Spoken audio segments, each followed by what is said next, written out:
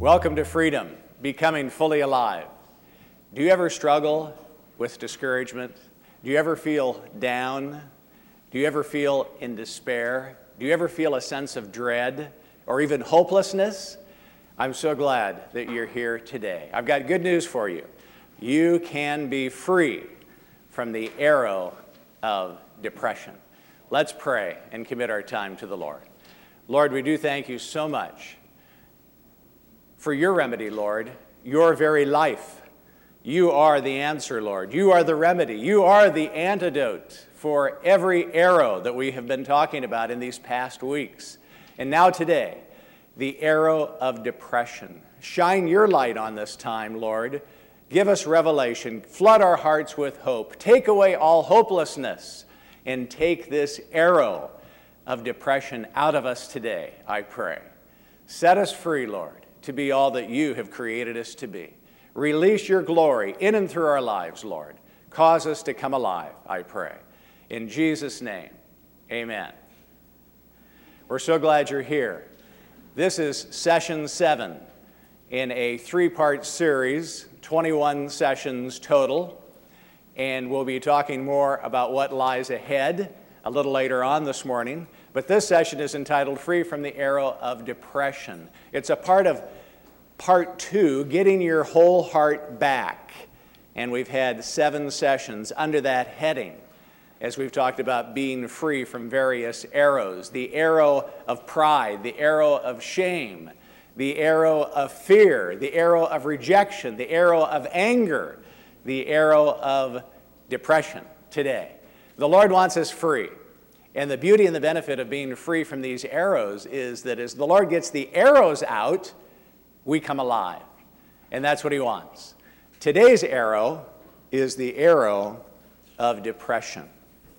And depression is an issue of hope. Our theme verse this morning is taken from Psalm 42:5, and it's on the cover of your outline this morning. Psalm 42:5, "Why are you downcast, O my soul? Why so disturbed within me? Put your hope in God." It's when we don't put our hope in God that we can so easily get into depression and other things for that matter, as we'll be discussing today. But let's take a look at some things that maybe you've been experiencing in the last 30 days or more. And I want you to feel free to just circle these on your outline as we go through these. Do you ever feel blue? You've heard people say, "I just feel blue today. I've got the blues." Have you ever heard someone say, and maybe you are that one, you feel heavy-hearted? And sometimes we don't even know what that's about. We just feel a sense of heaviness. How about downcast or despondent or discouraged? How about a sense of dread? I can remember a period in my life, I could identify with all of these really at different times, but I remember a period of time in my life where every morning when I woke up, I had a low-grade fever, is the way I would describe it, of dread. I didn't know why initially, but when I got up, I felt a sense of dread. Well, in that particular case, and this isn't always the remedy, but in that particular case, as I prayed about it, I really sensed that the Lord was leading me to pray and take authority over a spirit of heaviness, a spirit of dread that was robbing from me at the beginning of every day. Because it didn't last throughout the day. It was just at the beginning. Right there at the very beginning when I got out of bed. In between the bed and the shower and a little bit beyond, I felt a sense of dread. I took authority over it in Jesus' name, and that was the end of it. It was gone. I'm not trying to make that a quick fix. I'm not trying to make that the remedy for everything that's on the radar screen of your consciousness, but that was the remedy for what I was experiencing at that time. Maybe maybe despair is what you have been sensing, or even hopelessness. These are somewhat progressive from feeling blue to feeling hopeless. When we get to the place of hopelessness, we are really on dangerous ground, if I can say it that way. For those that have committed suicide, if they were able to come back and testify to us today, I would venture to say that they didn't plot and plan and intend to ever commit suicide. It was something that happened by inches. There was an increasing dread or despondency or despair, which eventually became having a sense of hopelessness. Because here's how it works. To the hopeless person, the person that feels hopeless, consequences don't matter. And that's a dangerous place to be, isn't it? To feel hopeless in such a way that the consequences don't matter. And maybe initially you start feeling, well, I don't care whether I live or die. I don't really care what happens. I'm going on a trip, and if I die in the plane crash, so be it. If I die in a car accident, so be it. If I live or I die, it doesn't matter, because what is my life worth anyway? There's a sense of hopelessness, which is a dangerous place to be. It's so dangerous because the enemy loves to lie to us there. He loves to tell us lies even, that if you kill yourself, the pain will go away. If you kill yourself, you won't be such a burden anymore to all the people around you, because you've really been a burden lately, and they'll be so much better off when you're gone. That's from the pit of hell. I can't imagine the enemy of our soul not being involved in terms of lying to someone and deceiving them in order for them to commit suicide. I can't imagine someone committing suicide without the liar being involved, without the adversary being involved, without the thief being involved, because he is a thief, he's a liar, he's come to kill, devour, and destroy. And if he can't take your life physically, if he can't get you to take your life physically, then he'll want to get you in a state of mind and heart of hopelessness, where your life is on the shelf and you're really not much good to anybody. He wants to put us on the bench, so to speak, put us on the shelf, so that the glory of God is not shining through us, because we were made for the glory of God. And when you get an arrow of pride or shame, rejection or fear or anger or depression in you, it diminishes the glory of God, what God is like, shining forth. And Satan hates the glory of God. He wants to destroy anything or anyone that reflects God's glory. What are some of the causes or contributors to depression? I want to talk about two factors that I think apply. One would be the physical factor. Let's take a look at that. I think in some cases, when we're feeling some of the things that I've described, in some cases, the best thing that we could do as a next step is to get a complete physical from our doctor. In fact, I pray that regularly, if not yearly, each of us is getting a complete physical. Because I really believe that that is an important part of wholeness. Let's take a look at some factors under that heading. Insufficient sleep or rest. If we are not getting enough sleep, and we all require different amounts of sleep. Some people require 8 to 9 hours every night, and if they don't consistently get 8 to 9 hours of sleep a night, it doesn't take long, and they get run down and they get sick again and again and again. It might be the common cold, it might be something else, it may not be anything really, really serious, but they tend to get run down and they get sick if they don't get their sleep, if they don't get enough rest. And obviously it's not just time in bed, it's quality of sleep and rest. Because you can spend 8 hours in bed and wake up not rested. So it's a quality of sleep and rest. Sickness and disease can also take its toll. I can remember back in the late 70s when Mindy, my wonderful wife, had Crohn's disease, an intestinal disease, which, by the way, the doctor said at that time was incurable. Well, she hasn't taken medication since 1980 or so. The Lord has touched her, so call it remission, call it healing. She is free, and she's gone back a number of times since then and is free of that, free from that.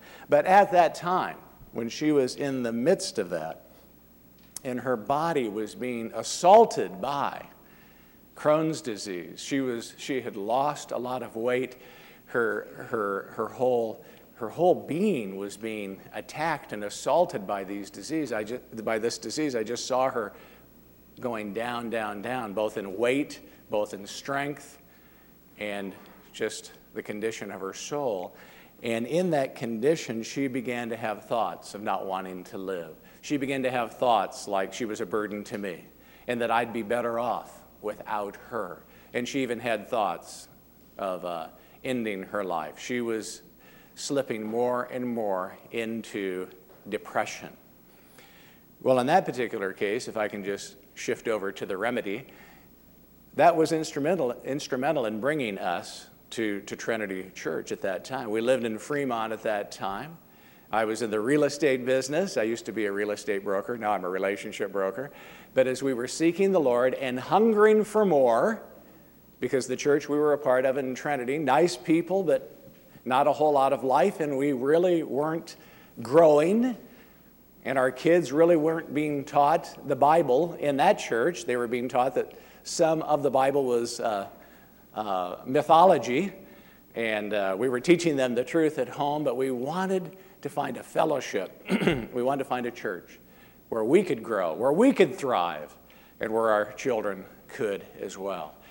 Well, we started visiting Trinity, and the Sunday night services when they were meeting at Roncalli over by Emmanuel Hospital back in this 1977, the summer of 1977. But that was during a time where Mindy was really being afflicted with this. Well, one thing led to another, and she started experiencing the things that I just described. And we sought out the counsel and prayer and ministry of Pastor Murdoch, Del Dale, and Elman Larson at that time. Those men loved the Lord. They were gifted in healing, and they knew their authority in Christ. So as we began to seek times of prayer for Mindy, she was not only healed over a period of time, but set free from that depression, from that heaviness, from those suicidal thoughts. And the Lord revived her. The Lord restored her. The Lord healed her. But it was interesting how the Lord used that need to bring us here to be a part of this fellowship. And many of you could probably testify in a similar way that at a point in your life, in a time of need, you came to Fresh Start, you came to Freedom, you started coming to the services, you came to some aspect of ministry that Trinity Church is all about. And it's not all about Trinity, it's all about Jesus, but the Lord uses felt need to bring us to Him. I'm so glad, because He is the source. He is the answer.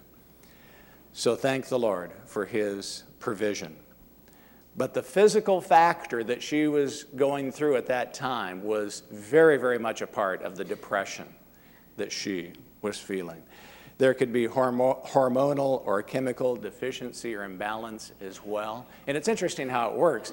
If you're trying to control life, if you've got issues of shame, you don't know who you are, you think you're the sum total of your life's experience or some part thereof, you're living with a lot of false guilt, heaviness, rejection, a lot of issues going on in life. Life is hard, and you're trying to control it. You're trying to control the outcome.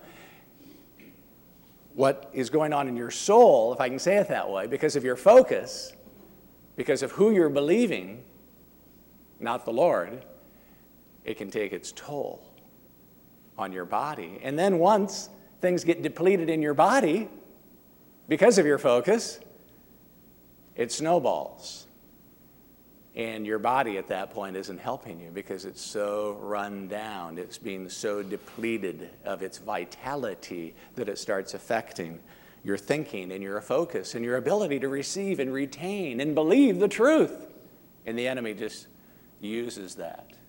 Even if he is not the cause, capital C, of that, he wants to use it against us. Even if he isn't the originator of the problem per se, he wants to exploit it for our own destruction. And then there could be the ingestion of certain food or drink products.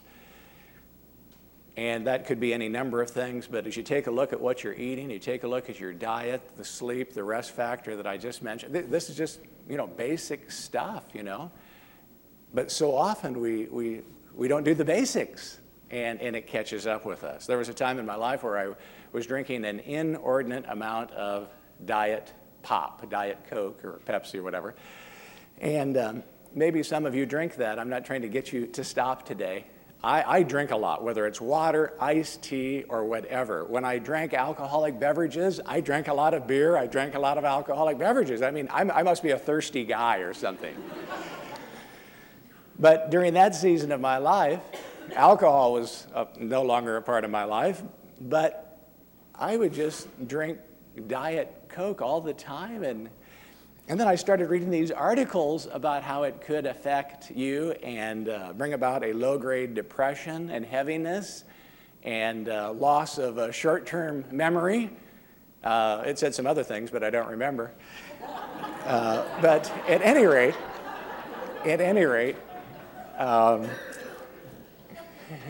Mindy and I were, it was a few years ago, several years ago, probably 5 or 7 years ago, I don't know, it doesn't matter. But anyway, during this particular month, she was going to try to lose some weight, and she was going to not eat any dessert for that given month. And I really don't have a craving for chocolate or dessert or anything like that. Don't be mad at me, for those of you that do. But at any rate, I thought, well, I want to participate. I want to partner with it. I want her to feel supported so that she doesn't feel like she's going through this alone. So what could I give up that would be an issue? Because food was not an issue, you know what I mean? But Diet Pop. I knew the Lord was whispering in my ear, how about Diet Pop? Are you free to, free not to, Steve? Because if you're not free to, free not to, you're not free. I wasn't free. But I said, I'm going to quit drinking it for the next month, and we'll see what happens after that. So we entered into that process. Well, for the first few days that I didn't drink Diet Pop, I thought I was going to die. I mean, I didn't realize how pickled I was in that stuff. I mean, I've never gone through detoxification for alcohol or drugs, but it must have been something similar because I just felt like I was being detoxed on this Diet Coke, the caffeine and the NutraSweet or whatever other stuff is in there. And I tell you, after a few days, it was just like I crashed. And I didn't have any strength. I didn't have any strength of body or soul. I just felt wiped out. I felt like I had just crashed, which told me I think we had a problem there. But after I got past those first several days, I thought, I'm not going back. I'm not going back to that again. And by the end of the month, it was clear in my mind because of how I felt. The low-grade fever was gone. The depression was gone. I'm not talking about the low-grade fever that I mentioned in the past, that morning dread, but this was just kind of a heaven. And I'm a happy guy. I'll come into a room in an office, and does anybody love Jesus around here? I'll come home. Does anybody love Jesus around here? I'll come into the office. I mean, I'm full of the joy of the Lord, but more than one thing was true. At the same time I had the joy of the Lord, there was this piece on my radar screen of kind of a heaviness, kind of a depression. So it was a mixed thing.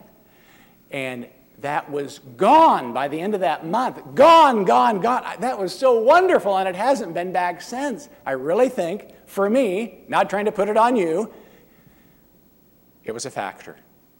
In that case, what I was consuming in excess, no doubt about it. I mean, it was like I always had one in my hand. In fact, a friend of mine in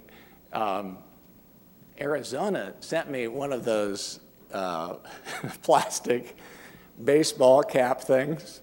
I mean, it looks like one that those baseball players wear when they get up to the plate, you know, a hard hat. And there were 2 cup holders attached and plastic lines running from. I mean, I had a reputation. I was a thirsty guy. So no more. I'm free from Diet Pepsi and Coke, if you will. But I'm not. If you drink it today, no condemnation. But I definitely drank it in excess. So side effects from certain medications could contribute as well. So this, I pray, is basics, common sense. And I would encourage you, get a physical every year. Make it a non-issue. Think about what you're eating. Take better care of yourself. Sometimes it's just that simple. You might have a propensity, you might have a deficiency in your body chemistry that makes you prone to depression. Don't over-spiritualize that. Don't beat yourself up about that. Don't think that you're unspiritual. If you have to take medication for the rest of your life to help supplement that so that you can be more on an even keel. I'm not talking about masking symptoms. I'm not talking about trusting in medication instead of God. I'm not talking about putting something in the place that God deserves. But if your body needs it, then get a qualified, competent doctor to help you and have that be a part of your life and be willing to take it the rest of your life without condemnation. Because I know how we are as devout followers of Jesus. We're thinking, well, I'm taking this medication now, but I shouldn't have to. I feel guilty that I am. I feel unspiritual that I do. And the day that I'm off of it, I'll be more spiritual. If you need something for your body, you need it for your body. Whether it's glasses, because you need glasses, if you have allergies, if you have other things.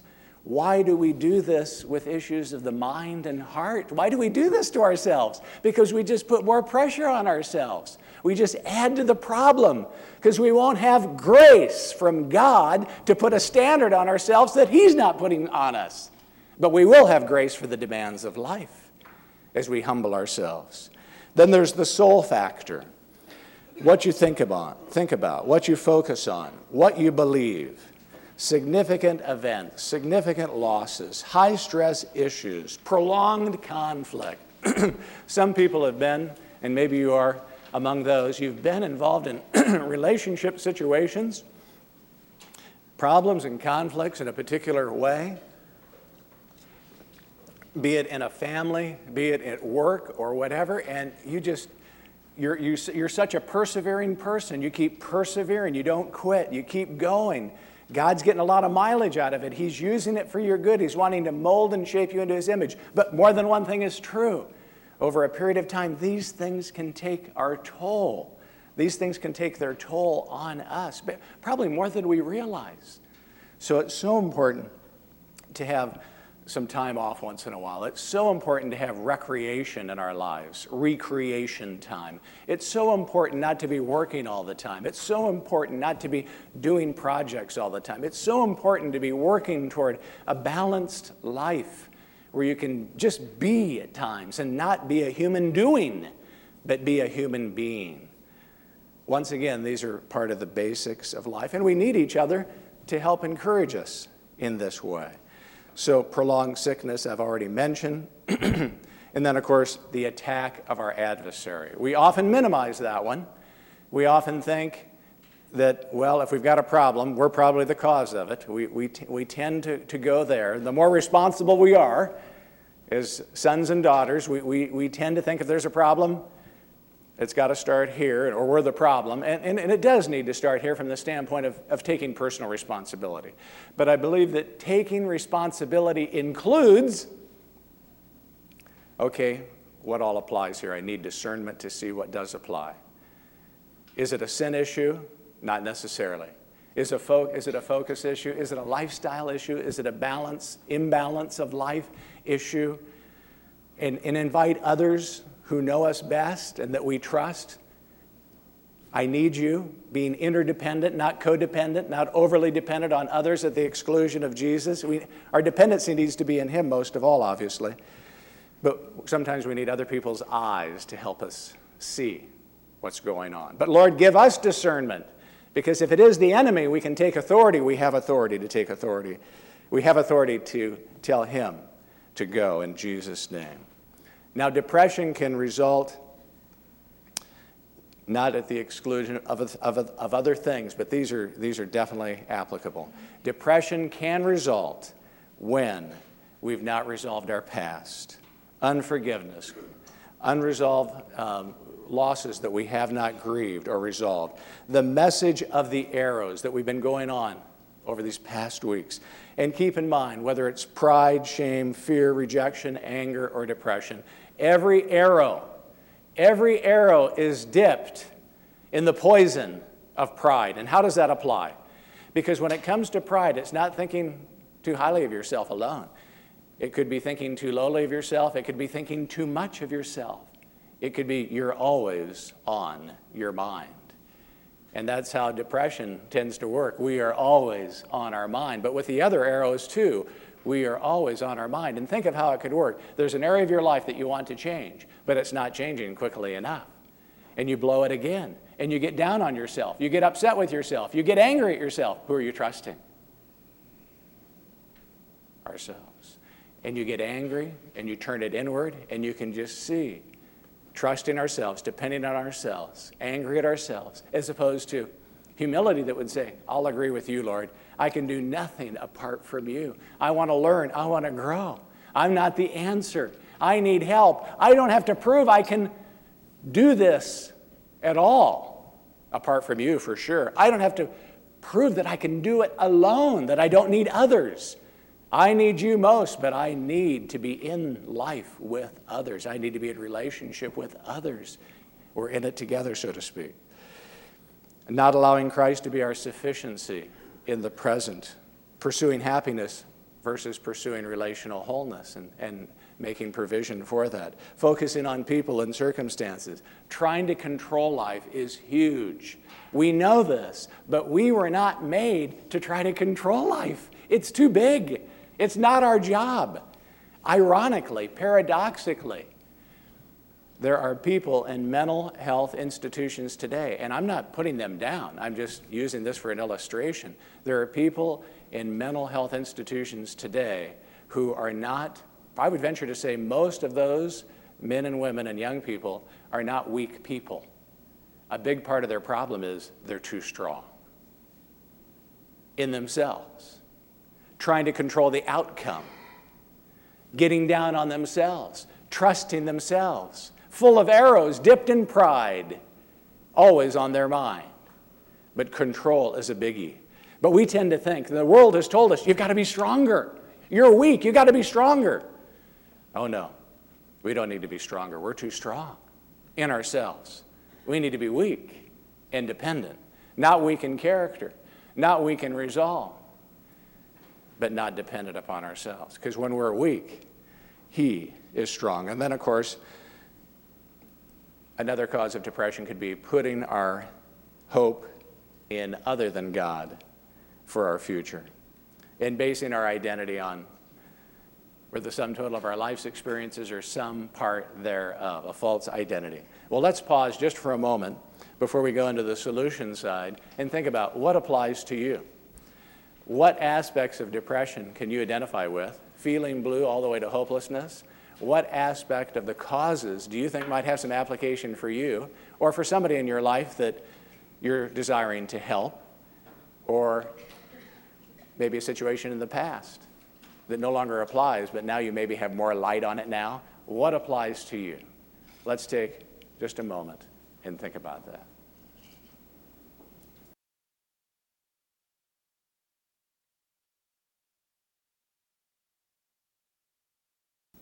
We've taken a lot of time so far to talk about the discovery side of depression or the identification side of depression, but now let's talk more about the solution side. Obviously, we need to have solutions in context so that we know what we are relating to. But let's go back to the three things that I just mentioned. Depression can result when we have not resolved our past, we're not allowing Christ to be our sufficiency, and we're not putting our hope in God.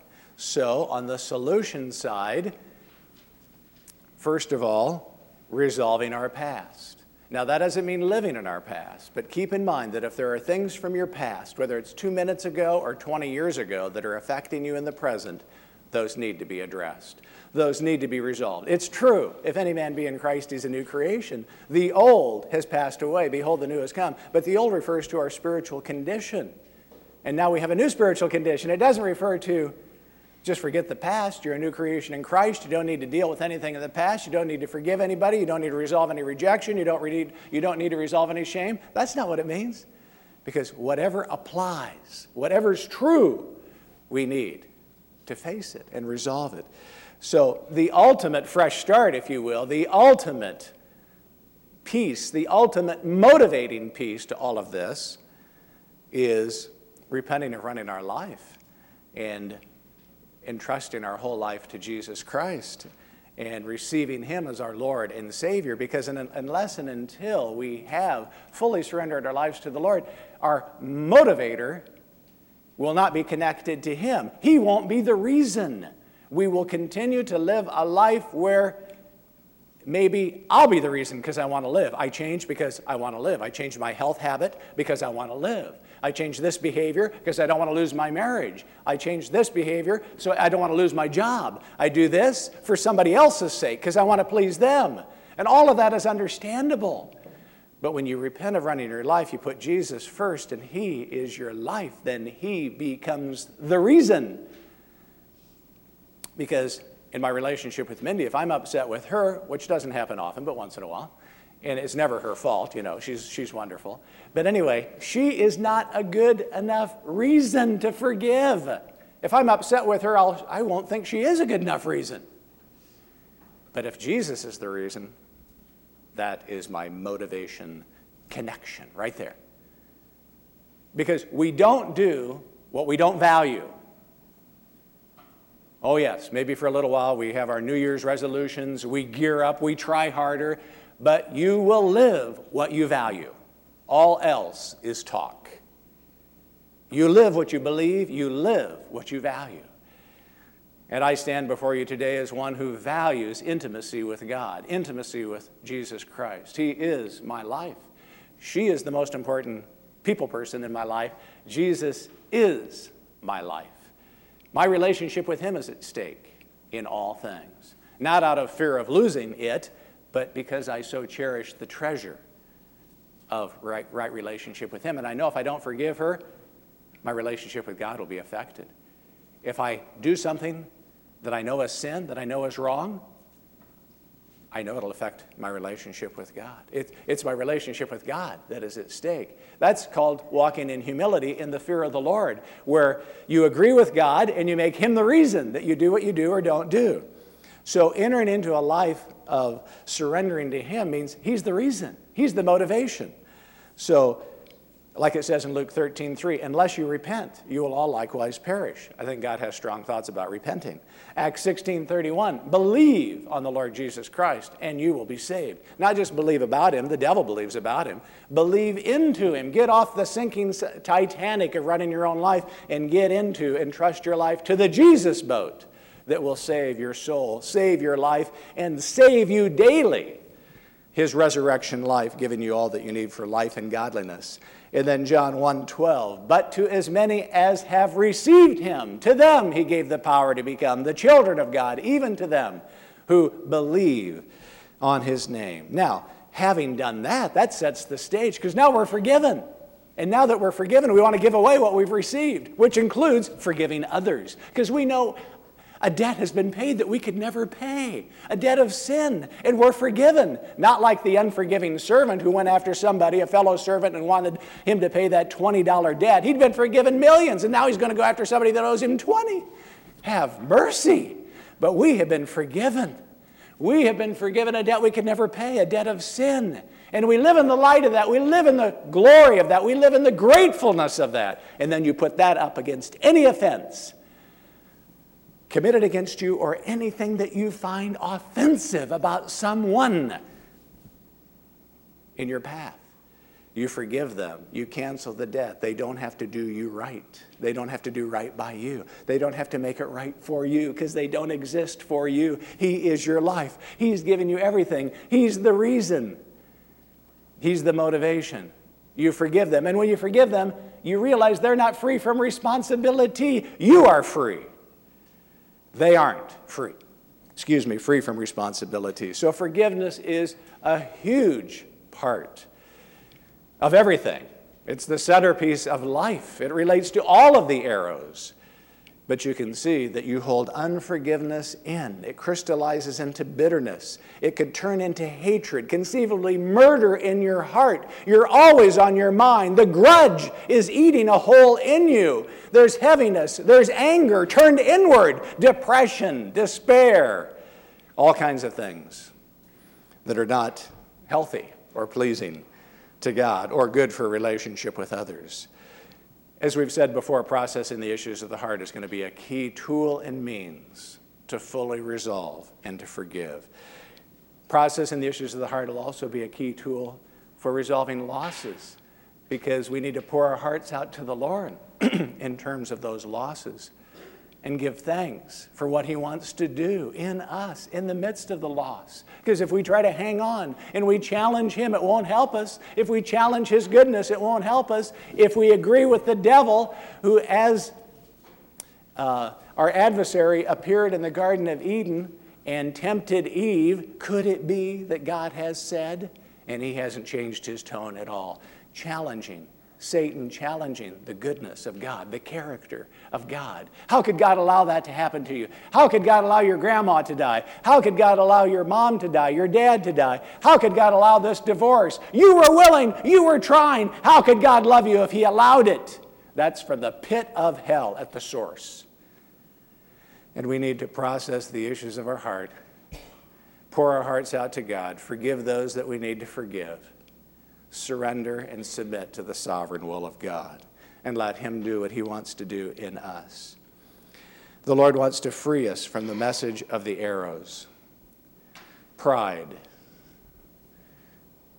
He wants to take this arrow out. And probably what characterizes pride more than anything else is that you're always on your mind.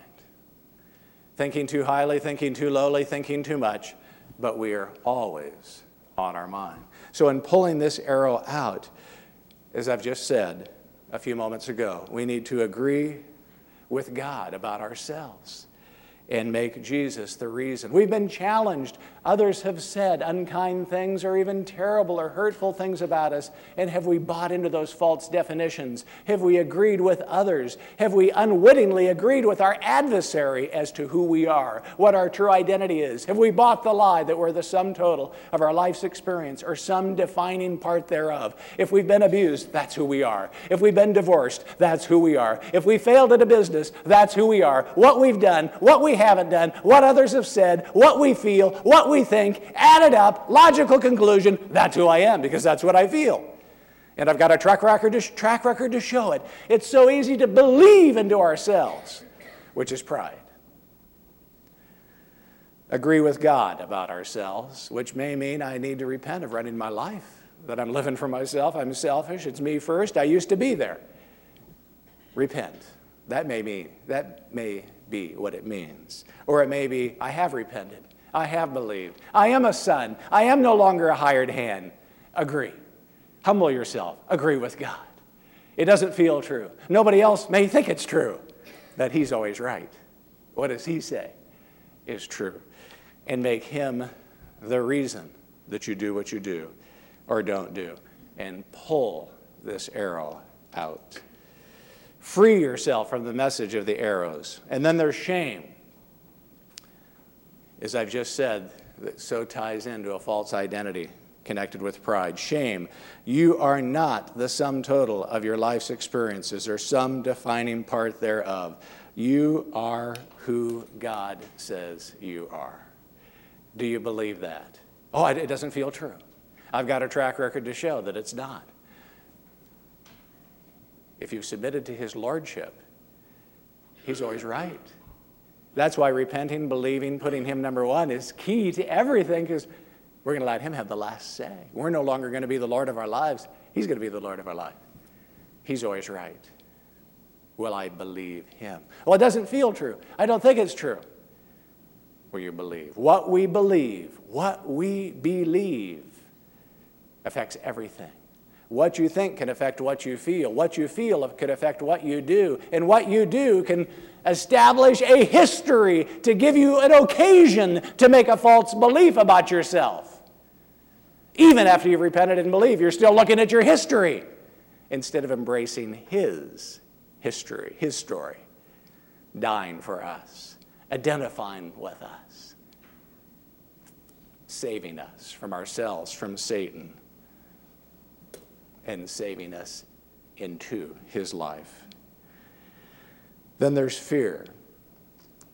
Receive God's perfect love and allow him to take care of you.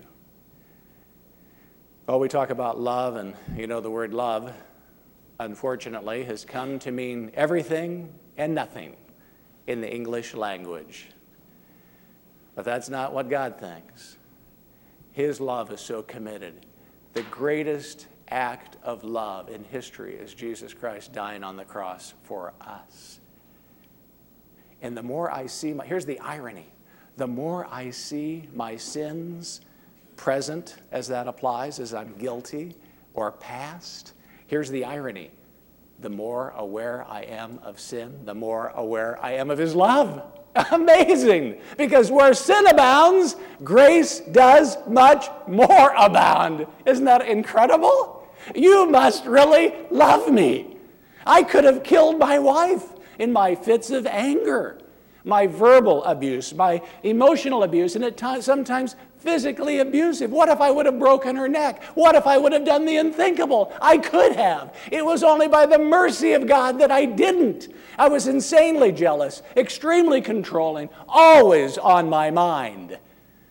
And then in college, I was a wild man, seeing how many women I could have sex with, getting drunk all the time, waking up the next morning in places, and I didn't even remember how I got there. And there's more, but he loves me. He loves me. He's forgiven me a debt I could never pay. I am convinced. And he wants to convince you. And take the fear out, because he wants to convince you. You don't have to take care of yourself. Others have abandoned you. Others have betrayed you. Others have let you down. Others have died on you. You know, that can feel like rejection too. It's like, Dad, why'd you die anyway? Or husband, wife, why'd you die on me? Look, I've got to take care of the kids now. I got to raise the kids. I've got all this responsibility. I'm mad at you for dying. It feels like rejection. Isn't anybody going to take care of me? Nobody has. Nobody protected me when I was passed around.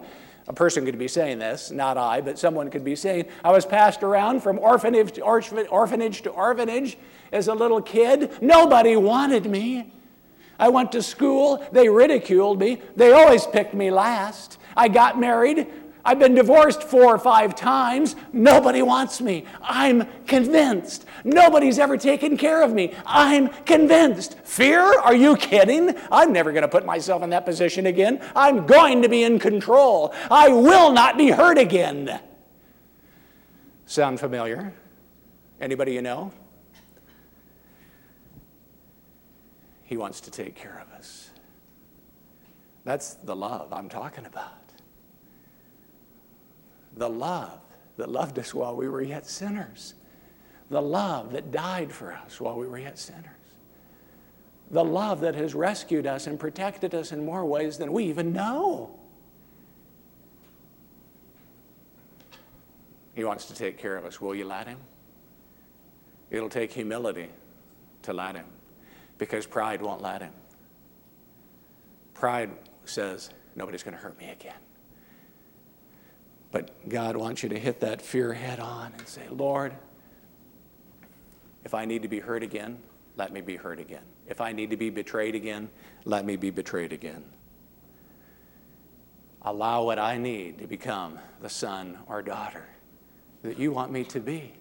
That's what I want, Lord. That's what I want. I want you, and I want you to have your way with me. Rejection. Reject rejection and receive your acceptance in Christ. There's only one person in the universe that's acceptable to the Father, and that's Jesus. That's why we desperately need to be in union with Jesus, because he's the only acceptable one. And how do we get in union with him? Repent, believe, receive. His Spirit moves in. He makes us a new creation. Oh yes, we live in this temporary earth suit for a while that has some of its same urges. It has some of its same memories and patterns and belief systems, but that's all part of what's being renewed day by day. And we're in the process of, now that we're saved, now that we're sons and daughters, we're getting the arrows out so we can come alive, so we can be free. Not just positionally free, but free. I'm free. I'm free from rejection. I am free from rejection. I'm not even tempted anymore. That's wonderful. If you are, let him get all the mileage out of it he wants to. Let it be a springboard. Let it be an exercise to renew your mind, to get in the Word, to believe the truth, to reject the lies. Oh, we despise that, don't we? We don't even want to be tempted. And then we turn on ourselves and we think we're unspiritual, that we are, when temptation isn't even a sin. It's an opportunity. And sometimes we have more opportunities than we need, because if you visit the places of temptation, you'll be inviting. If you visit the places of sin, you will be inviting unnecessary temptation. So I'm not talking about that. And then anger.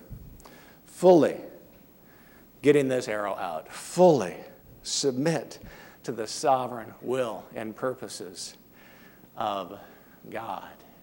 Oh, that covers it all, doesn't it?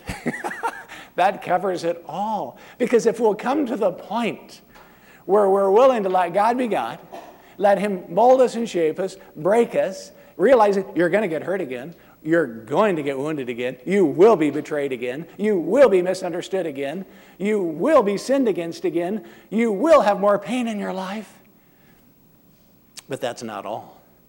If we'll open our hearts to God, we'll have his comfort.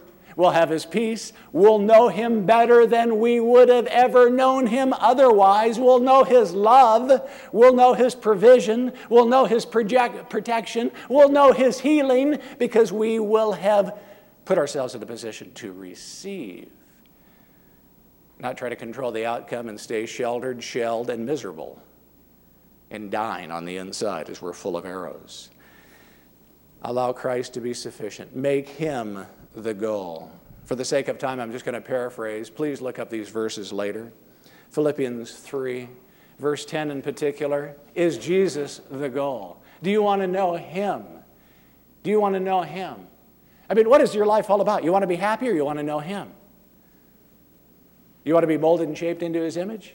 Or do you want to be happy? Oh, yes, we want to be happy, but the Bible says happy are the people whose God is the Lord. So, okay, you'll be happy. As you've heard me say before, I believe the happiest person in all of creation, and he is the self-existent one who wasn't created, but he always was and always is God himself. Nobody's happier than him. And nobody's angrier and more miserable than Satan. The more I know that happy one, the happier I will be, though that isn't even my goal. He is my goal. Giving thanks in all things. Groove yourself in that. Groove yourself in that. Delight in every opportunity to give thanks. Put your hope in the future. Immerse yourself in the Word of God. Obey all that you know. Let him give you a fresh start every day, or 10 or 15 fresh starts throughout the day. And don't beat yourself up if you need 100 a day. Identify with his life. Practice his presence.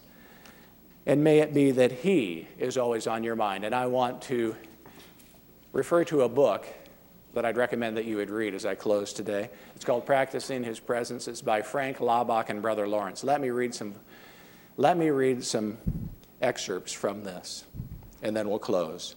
Practicing his presence. Rather than always being on your mind, have Jesus always on your mind. Filling every minute full of the thought of God. My part is to live this hour in continuous inner conversation with God. Can I bring the Lord back in my mind flow every few seconds so that God shall always be on my mind, making him the object of my thoughts and the companion of my conversations? Lord, what do you think of this? Lord, what do you think of that? But we talk to ourselves so often. We're talking to the devil more than we realize. This concentration on God is strenuous, but everything else ceases to be so when he is always on our mind. This is the best way to act. Talk a great deal to the Lord. I must learn a continuous, silent conversation of heart to heart, speaking with God while looking into other people's eyes and listening to them. Lord, what do you think of what David is saying? Isn't David wonderful? Isn't he a wonderful son? So as I'm listening to David, I'm talking to the Lord about David.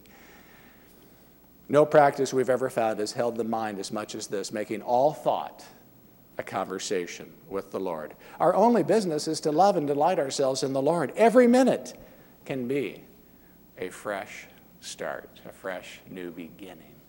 The antidote for the arrow of depression: put your hope in God. Not somebody else, not yourself, not a person, place, or thing. Put your hope in God. Let's pray. Lord, thank you for this time. I pray that everyone will participate, Lord, as we've been going through this series of the message of the arrows, that we'll pull these arrows out today, and we will put our hope in you. In Jesus' name, amen.